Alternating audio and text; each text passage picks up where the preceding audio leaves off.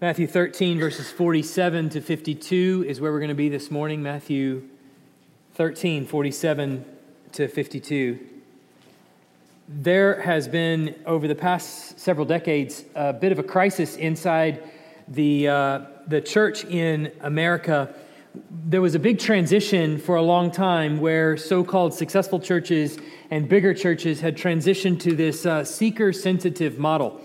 And it came from Chicago and California and various other places, and where churches there were growing and were having tons of people come into their services, and they had kind of presented this model as a better model for doing church, where seeker sensitivity was the key. And to be seeker sensitive as it went, you basically spent a little bit less time in the direct study of the scriptures, a little bit more time in talking in general about the love of God and the death of Christ for other people, and less time spent talking about the wrath of God.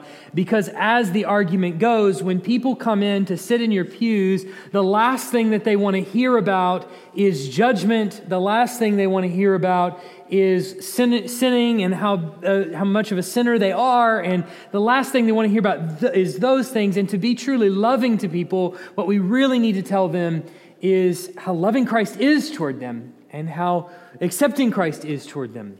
And so we look at one truth of Scripture as being more important than others.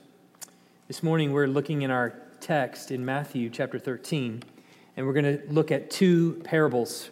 The first, Jesus is going to reiterate again for us the reality of hell. And then the second, he's going to challenge us as discerning hearers, what we should do about those realities and the things that he has taught. And the question that we're going to be asking is, how can we as a church, how can we be truly loving in what we tell the culture around us? Let's look at our text this morning, Matthew chapter 13, verses 47 and following. Again, the kingdom of heaven is like a net that was thrown into the sea and gathered fish of every kind. When it was full, men drew it ashore and sat down and sorted the good into containers, but threw away the bad. So it will be at the end of the age. The angels will come out and separate the evil from the righteous and throw them into the fiery furnace. In that place there will be weeping and gnashing of teeth. Have you understood these things? They said to him, yes. He said to them, therefore every scribe who has been trained for the kingdom of heaven is like a master of a house who brings out of his treasure what is new and what is old. Let's pray. Heavenly Father, I pray that you help us to understand the text that is in front of us. Help us to understand the stark realities that are presented there. Help us to think about what that means for us and apply it to our lives, that we may leave this room changed, having encountered you through your word. We pray these things in Jesus' name. Amen. In chapters 11 to 13 of Matthew, we're seeing the varying responses that people are giving to the kingdom. They're responding to Jesus, they're responding to his kingdom, and we're seeing some that are responding with curiosity. They're not quite sure what to make of this Jesus. We saw this in John the Baptist as an example. You remember he sends his emissaries to Jesus and they ask him, are you the one, or should we expect another to come? So there's people like John the Baptist who are in some level of doubt in chapters 11 to 13. There are others who are decided, in fact, that Jesus is indeed the Messiah.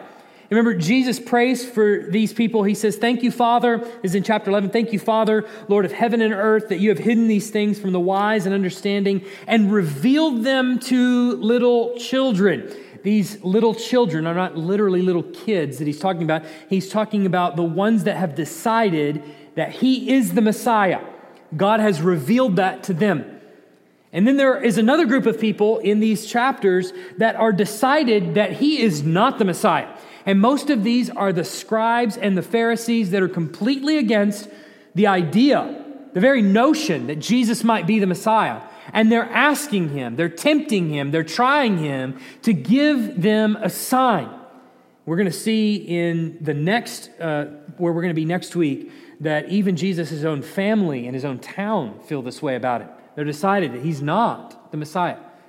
Well, in chapter 13, Jesus has given us 8 parables about the kingdom of heaven. And all of these parables help explain something about the acceptance or rejection of Jesus and this kingdom. In the parable of the sower and the seeds, Jesus says the sower goes out to sow, and the difference there is that some seed falls along different places, but ultimately the ones that receive and truly believe in the kingdom that he is proclaiming, their lives will ultimately bear fruit. The people that receive rightly the kingdom of heaven will bear fruit over time. Their lives will prove that they have believed it. Then we get to the parable of the weeds. And there's the people that reject and the people that truly receive. And Jesus says they're going to grow up together. They're going to grow up in this world together, the sons of the devil and the sons of the kingdom. And then they will be sorted out in the end. But it's going to take some time for them to grow up. We see in the next 2 parables that those that receive the kingdom are going to start off as a really small group of people. They'll start off really small, and then they're going to spread around the world. But the ones that truly receive the kingdom will start off as a small group and eventually permeate the entire world. And then still in 2 more parables, the ones that we looked at last week, we saw that the one that truly receives the kingdom, that really does believe the gospel that is being proclaimed, won't just walk away in apathy, but will receive it in joy, and they will be radically transformed to the point where everything else in this life is held in an open hand. Their value system is completely upended. In our text this morning, we have 2 final parables, parables 7 and 8 in this chapter. And in the first, Jesus is going to come back to the penalty that is reserved for those that reject him and the kingdom. And all of that happens at the end of the age. But then in the second, we're going to see what all this has to do with those that have been trained for the kingdom of heaven. You might ask, well, if I've received the kingdom of heaven, if I am truly in the kingdom of heaven, then what all does this have to do with me? What responsibility do I have? There are 2 observations that I want us to see about these 2 parables. The first is that the penalty for rejecting Jesus is high. The penalty for rejecting Jesus is high. Jesus comes back to a very similar statement that he has made in a previous passage, just a few verses before, in verses 40, 41, 42. He comes back to this same statement that he has made earlier when it came to the parable of the weeds. But I didn't deal with it much a couple of weeks ago because I knew we were coming to this where we're going to deal squarely with this same statement nearly, and it was all going to be concerning the judgment at the end of the age. The best part about the first parable is that Jesus is going to explain it to us, which is really helpful and really nice anytime that happens. But the second parable is going to be a little bit more difficult because Jesus doesn't explain it at all. He just assumes that we understand it.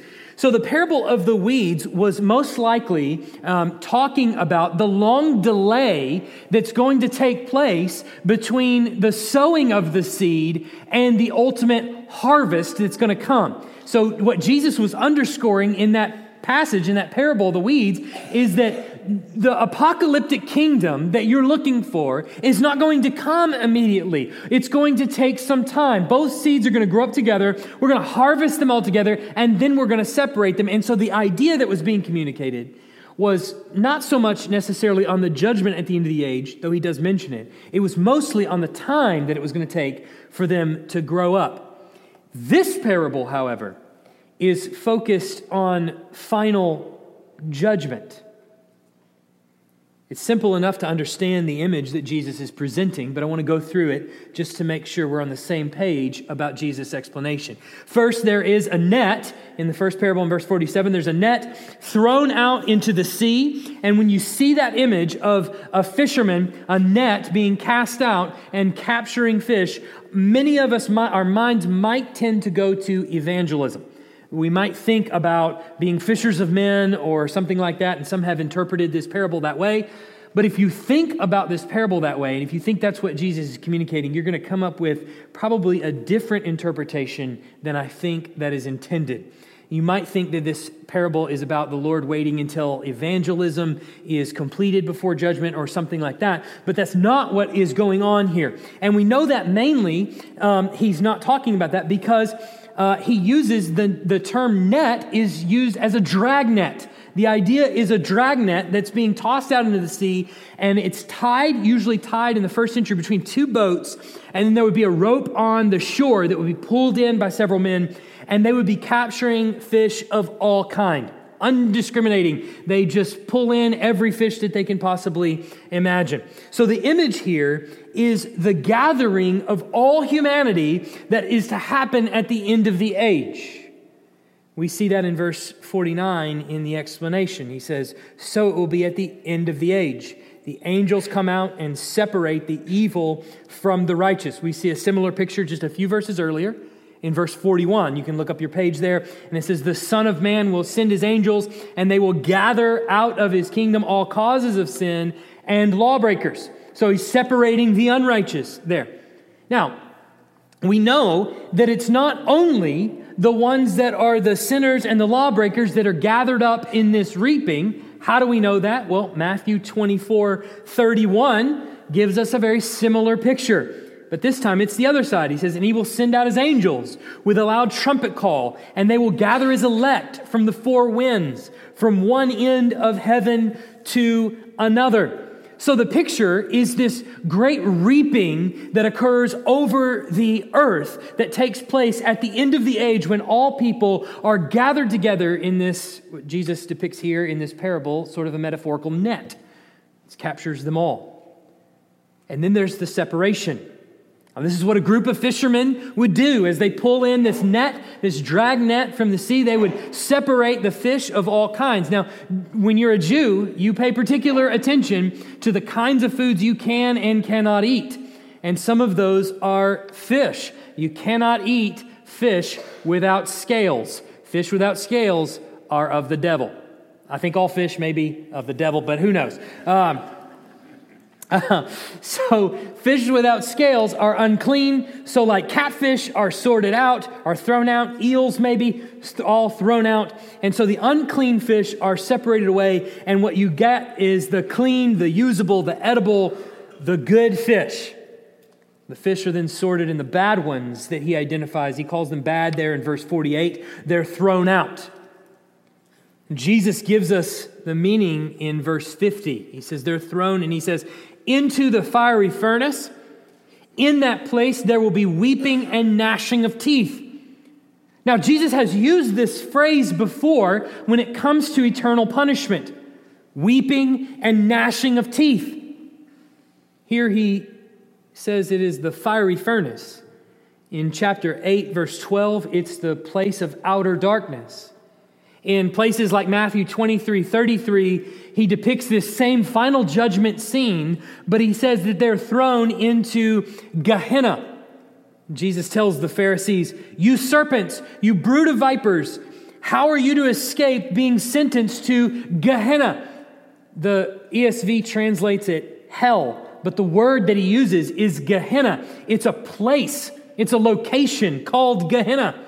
It's in the valley of Hinnom that sits just on the outside of Jerusalem. And it is the place of outer darkness. It is the place where the Jews would burn their trash. It's the place in the Old Testament where there was child sacrifice from the Jews. It's a detestable rubbish heap of a valley where they would throw all of their trash and burn it. It's the place where all refuse was burned. Jesus associates the final judgment of hell with the place where Jews burned their garbage, a place that they would all know very well. So for the disciple listening, the interpretation of what Jesus is saying here is entirely consistent with everything that he's said so far, that he's mentioned a number of times in this gospel. So this parable is very simple, and it's intentionally gut-wrenching. Jesus is teaching that at the end of the age, all people will be gathered up, and the bad or evil, he says in verse 49, will be separated from the righteous and thrown into hell for eternity. Jesus uses the image of a fiery furnace and the weeping and gnashing of teeth because it's a place of unspeakable agony and unending pain. A place filled with tears and the grinding of teeth so that you can endure the pain. And it is reserved for those that reject Jesus and his kingdom. You may have noticed that as we've gone through the book of Matthew, Jesus has mentioned eternal destiny a number of times. This particular eternal destiny a number of times. And his warnings have been particularly poignant. Remember back in chapter 5, verse 27, 8 years ago, I think, when we started that? He was talking there about lust. And he said this, "You have heard it said that it was said, 'You shall not commit adultery.' But I say to you that everyone who looks at a woman with lustful intent has already committed adultery with her in his heart. If your right eye causes you to sin, tear it out and throw it away, for it is better that you lose one of your members than that your whole body be thrown into Gehenna, into hell. And if your right hand causes you to sin, cut it off and throw it away. For it is better that you lose one of your members than that your whole body go into hell." This is a warning to you and to me. Why? So that we wouldn't make peace with sin. Why does Jesus care that we not make peace with sin? Because of hell. That's why. Chapter 18, he will tell those who bring temptation to others, "Whoever causes one of these little ones who believe in me to sin, it would be better for him to have a great millstone fastened around his neck and be drowned in the depth of the sea."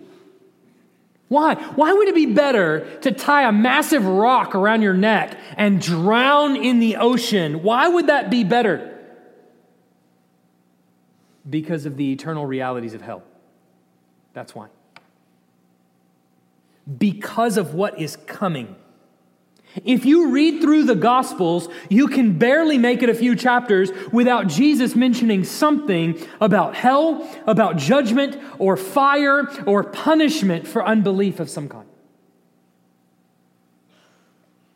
In fact, Jesus mentions the severity of eternal judgment so much, it makes you wonder how the seeker-sensitive movement in churches ever got started in the first place.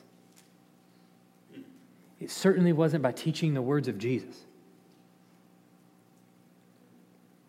How did we get to the point in our pulpits where hell was talked about so infrequently? How did we get to the point in our evangelism where we thought a better approach was to soft pedal judgment and focus more on the love of God, as if the two can be divided? Because it raises the question, how can you know the love of God unless you know the great lengths that He has gone through to spare you of coming judgment? Because it's not as though those that are in hell are there for no reason.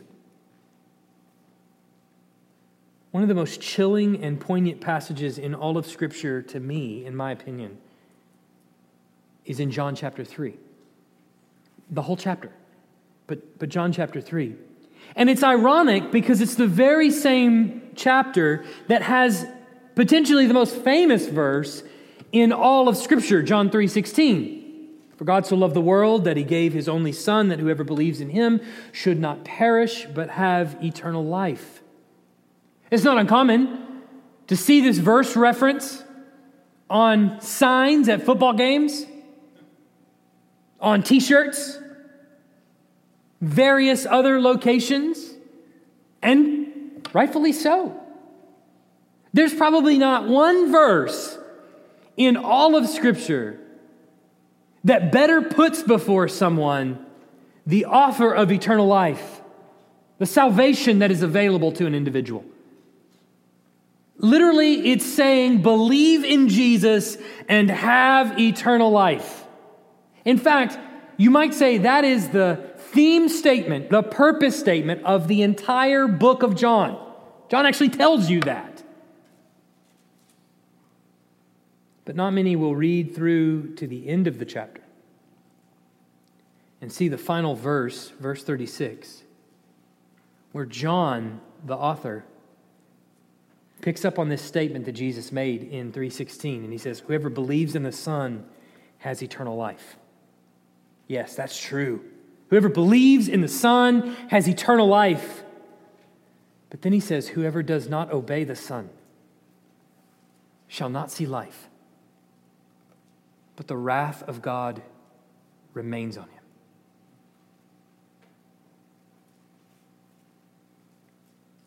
You see the picture. Hell is not filled with people who slip through the hand of God and in spite of his best efforts are suffering there in a fire so hot that God can't reach his hand down in there and save them, lest he burn himself. They are suffering his wrath.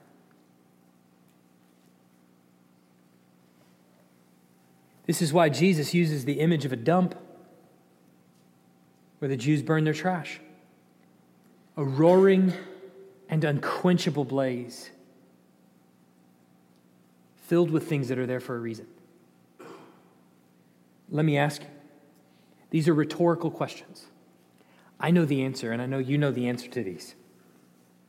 Do you want to be on the wrong end of the wrath of God? No. Do you want your kids to be there? No. What about your family? Do you want your family to be there? No. Do you want your friends to be there? Remember the parable of the rich man and Lazarus. The rich man is in hell, and all he wants, besides a drop of water to touch his tongue, is for someone, even Lazarus, to go back to his sons and to just tell them so that they won't end up there. The culture would like nothing more for us to shut up about eternal punishment. Just be quiet about hell. And if you do talk about anything, just stick to the love of God part. That's fine. After all, you draw more flies with honey, don't you? Isn't that conventional wisdom? But you have to ask yourself, if that's the case, why did Jesus mention it so much? Why did Jesus talk about it so much? Jesus talks more about hell than he talks about heaven. You know that? Talks more about hell than he talks about heaven. And he paints starker realities when it comes to hell. So we shouldn't be afraid to preach about it, to tell people about it, and to warn people about it. However, it's also disturbing how callously some Christians will throw it in the face of the unbelieving community.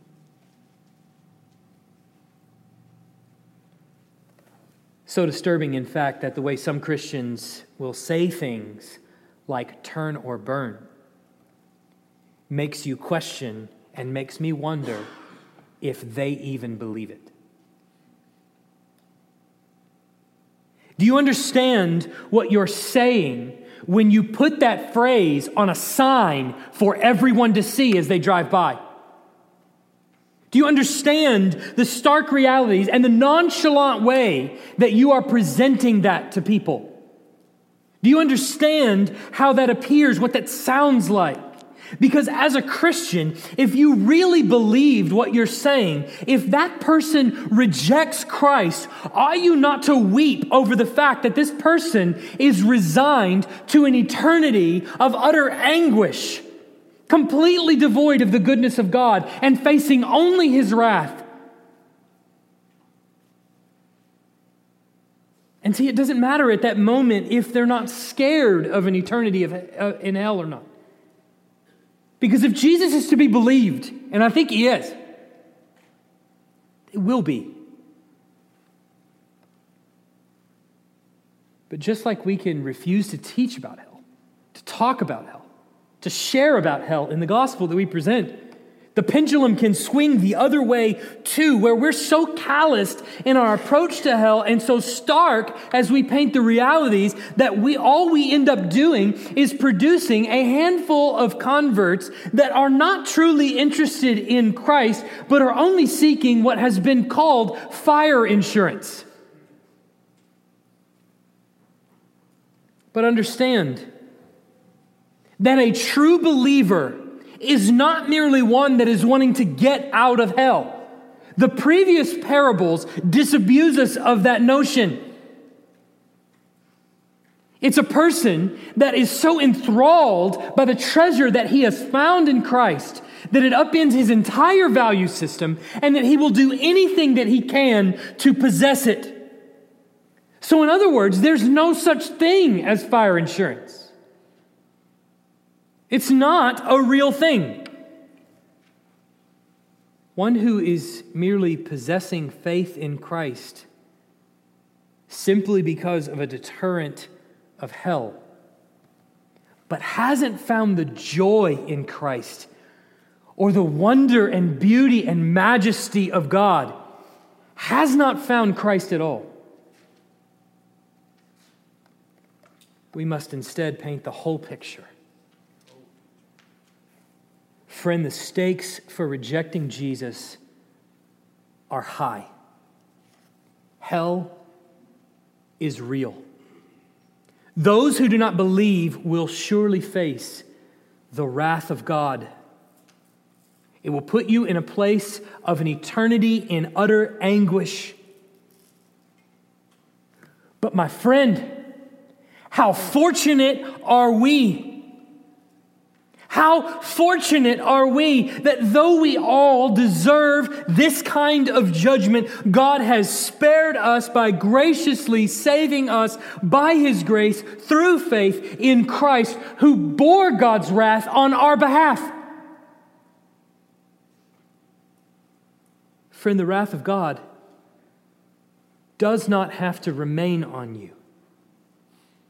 See, for God so loved the world that He gave His only Son, that whoever believes in Him should not perish, but have eternal life. Ought you not at this moment to confess your sins to Him now? Ought you not at this moment to turn to Christ and give Him your entire life and be saved? The penalty for rejecting Jesus is high.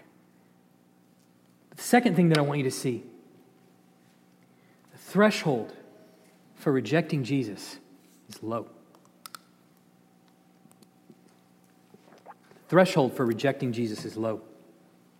In the second part of this little passage, we get this curious couple of verses where Jesus doesn't really explain, and if there's any parable in this chapter that's going to give us a little bit of difficulty, it's likely to be this one. First, He asks them if they understand. He says, do you understand these things? And I think by these things, He's looking at least as far back as verse 36. In verse 36 is where they go into the house and Jesus is teaching them privately. And there's no indication that they change the scenery at all. So all the indication is that this is inside a house. These are some more or less private parables with his disciples. And he's explaining these things to them. So he asks them the question, do you understand these parables? And the disciples answer, yes. Now, they're a little bit overconfident in what exactly they understand, and we'll find that out in a couple chapters. But needless to say, right now, they're like, yeah, we get it. And if maybe they just don't want to admit that they don't know. That's fine. But nevertheless, they say yes. Now, hold on to that, because I think that helps us understand the purpose of the parable coming up. Jesus is calling them, the ones that understand, the ones that are there in the house, Jesus is calling them scribes who have been trained for the kingdom of heaven. Remember that every parable that he gives in chapter 13 is all about the kingdom of heaven. So in understanding, they are now scribes that have been trained to understand the kingdom of heaven. The scribe is someone that they would know in Jewish circles who has the authority not only to understand the law and interpret it, but then to actually teach it to others. The scribe is responsible for teaching. And so he says the scribe, trained for the kingdom of heaven, is like a master of a house who brings out of his treasure what is new and what is old. Now put yourself back in first century. You don't have storehouses. You don't have very many closets. In fact, most houses would have, if anything, would have one room in the center of the house that would have a locked door. The rest of the house was relatively open, so there wasn't a lot of room to store things or collect junk. They were notorious purgers. My wife would love them. Okay, so that's where they are. They don't have much room to store. And so if you've got anything tucked away for safekeeping, you have to understand that that thing is incredibly valuable. It's got to be incredibly valuable. So here's the master of the house, the owner of the home. He has valuable things that are new and valuable things that are old. So this master of the house has things that he might bring out. He says, for his guests, this might be to impress people. This might be to entertain people. We don't really know. It's not really important. The important element of this is that Jesus is saying that you, scribe, trained for the kingdom of heaven, you have treasure that is new and old. Not just old. Most things that are valuable are going to be old. They're going to maintain their value and they're going to increase. These things are new and old. Now, what in the world is Jesus talking about? Well, he's told them a bunch of new information about the kingdom of heaven. He's given them a bunch of new information about himself as king. He's the sower of seeds, right? He's told them about how the sons of the kingdom are going to grow alongside the sons of Satan. He told them about how the judgment is going to happen at the end of the age. He's told them it's going to be a while before that takes place. It's not happening immediately like all the other Jews think it's going to be. He's given them things that before now, before this very moment, have been things that have been hidden in the mind of God. Things that God is now revealing in Christ slowly. First to them, then to the world. And they've said, we understand these things. He's even told them back in verse 11 that to them it has been given to know the secrets of the kingdom of heaven. They're discerning, they're hearing things in his teaching, and they're going, wait a second, what are you talking about there? That's different than what I've heard before. And he's telling them, yes, you have ears to hear. So they've been taught to see the division between good seed and bad seed and to see it right there in the community of Jews. Would you think about that for just a second? In the community of Jews that they've been living in, now they're seeing a discrepancy between good seed and bad seed, sons of the kingdom and sons of Satan in the midst of the group of Jews that they've lived with. So the point is that they've been given some new treasure. He has discipled them. He has taught them. And by their understanding, they now know that God's plan of redemption is culminating in Jesus Christ. They're on the inside track. They've been told the information before anyone else has. They also now realize that all things point to Christ. All things in before and all things now point to Christ as their Savior. Now, what is this old treasure? What is the old then, if that's the way of understanding it? The old is God's working through salvation history, mostly recorded in what we call the Old Testament. See, the disciples, because now they understand what God's plan has been building to in Jesus Christ all this time, they are now able to point to the Old Testament and tell people what God was building toward in all of this that was happening in the Old Testament. He's building towards saving them in Jesus Christ. As an example, they understand, and you do too, the proper meaning of the Passover lamb. Don't you? You understand what the Passover lamb is teaching. Jews in that day did not know what was ultimately culminating in Passover lamb. They understand the true meaning of the Jewish feasts and festivals. Now, we may not be able to recite them on the spot, but we should know, right? We've been given the information. They understand the treasures of the Old Testament prophecies and that they have their fulfillment in Christ. And they're understanding how these passages are going to be fulfilled in that they understand the parables that Jesus is teaching them. You and me and the disciples are standing on the same footing now. We all have the lights turned on. You might say we're all scribes of the kingdom of heaven. So he says the scribe that has been trained for the kingdom brings out these treasures, both what is new and what is old. Now, what does that mean for the scribe of the kingdom of heaven to bring out what is new and what is old? It means that he trains others. It means that the discipled now becomes the discipler. In fact, the word that he uses there, that you've been trained, is literally the word you have been discipled. The one who has been discipled teaches others. You see, he's putting on them an impetus. Ones who have been discipled, you have treasure. Bring it out. You have treasure. You're sitting on it. Bring it out for others. You're like the master of a house.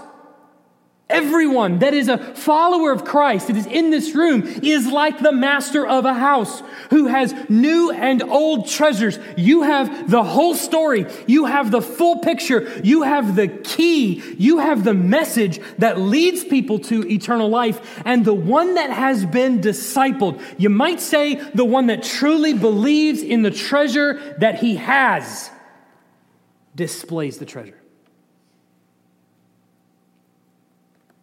In this little closing parable, Jesus is giving them an honorable position. Scribe. You're a scribe that has been trained for the kingdom. But also, he's implying a mission. You don't just have an honorable position. You have a responsibility. You're sitting on treasure. And the responsibility is to display it. In chapter 28, he'll give them what we call the Great Commission. That we take that on our own shoulders, right? Because we understand intuitively that we are also trained likewise as the disciples are.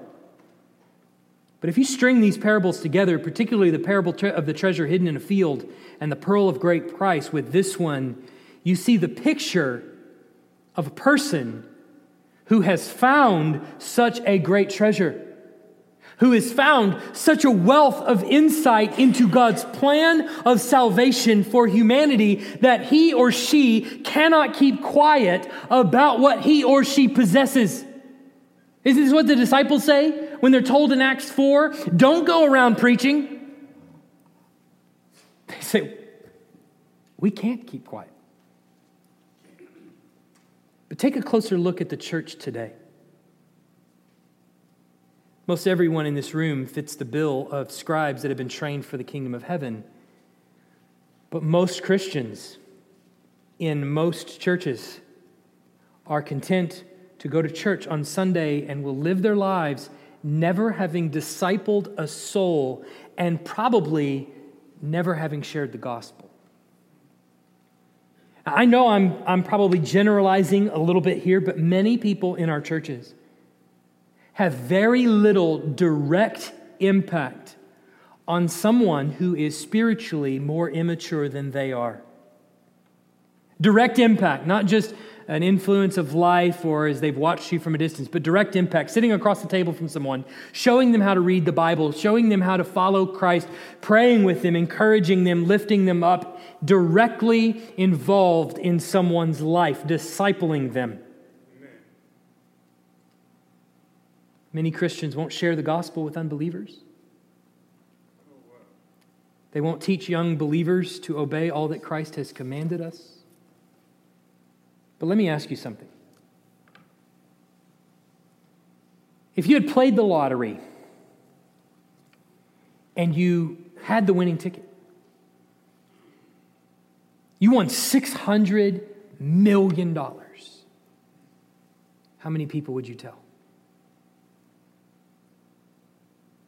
I'd be willing to bet you'd be chomping at the bit, not only to tell people, but to take that money and to do something good with it. You probably all know in your head the things that you would do. You'd probably buy your mom a house, or you'd get your best friend out of debt, or you'd be chomping at the bit to show other people how much good this money will actually do for the community around me.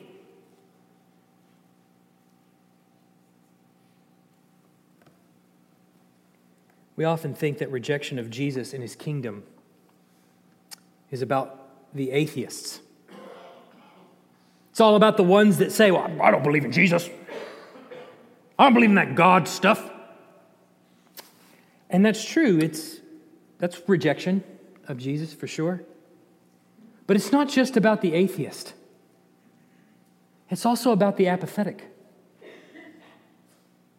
Everywhere in Scripture, the apathetic are called out as not real believers.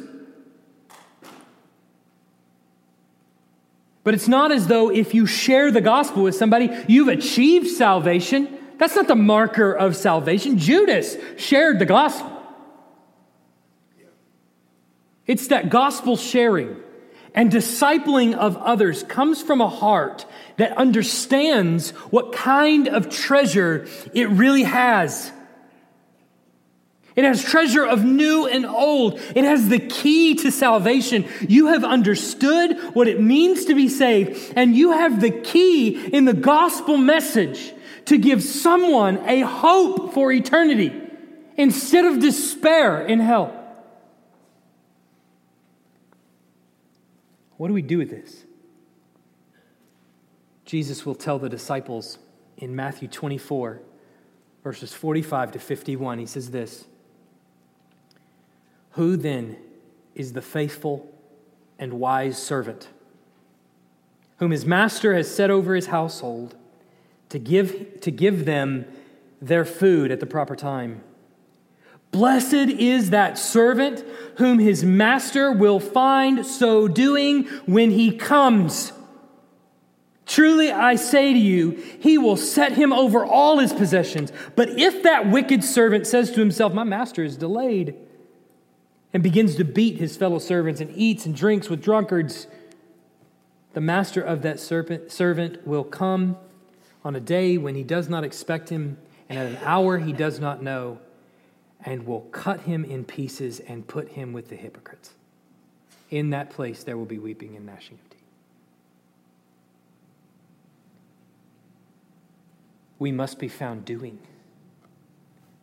He has put us on a mission, and that is what we are to do. We have to work. Are you more mature in faith? Then build a relationship with someone in this church that is not mature in faith. Connect, which is our college ministry, is a great way to do that. I'm not calling you all immature, okay? Not. But it's a great way to do that, to build relationships with somebody that is younger than you, that is no doubt younger in faith than you, to get to know a college student, to just encourage them, to build them up, to allow them to see your life as one lived in faith. It's simply just a way to bring them close and to let them see what it looks like to live as a Christian at 50 or 60 or 70 or 80 or 85 or 90. How far do you want me to go? Keep going. 100? To just bring them in and let them know what it looks like to see children that go off to college. To let them know and anticipate what it looks like to struggle with death and disease. What it looks like to live in faith. That it doesn't change all that much. You still have temptations, you still have struggles. But this is what it looks like to live in faith, to pray for them, to pray with them. You engage in those discipling relationships. The point is that if we want to be truly loving to the culture, we have to warn them. We have to tell them, as Jesus did, about the realities of hell. We have to share with them the gospel. We have to disciple them, train them up. The stakes are incredibly high.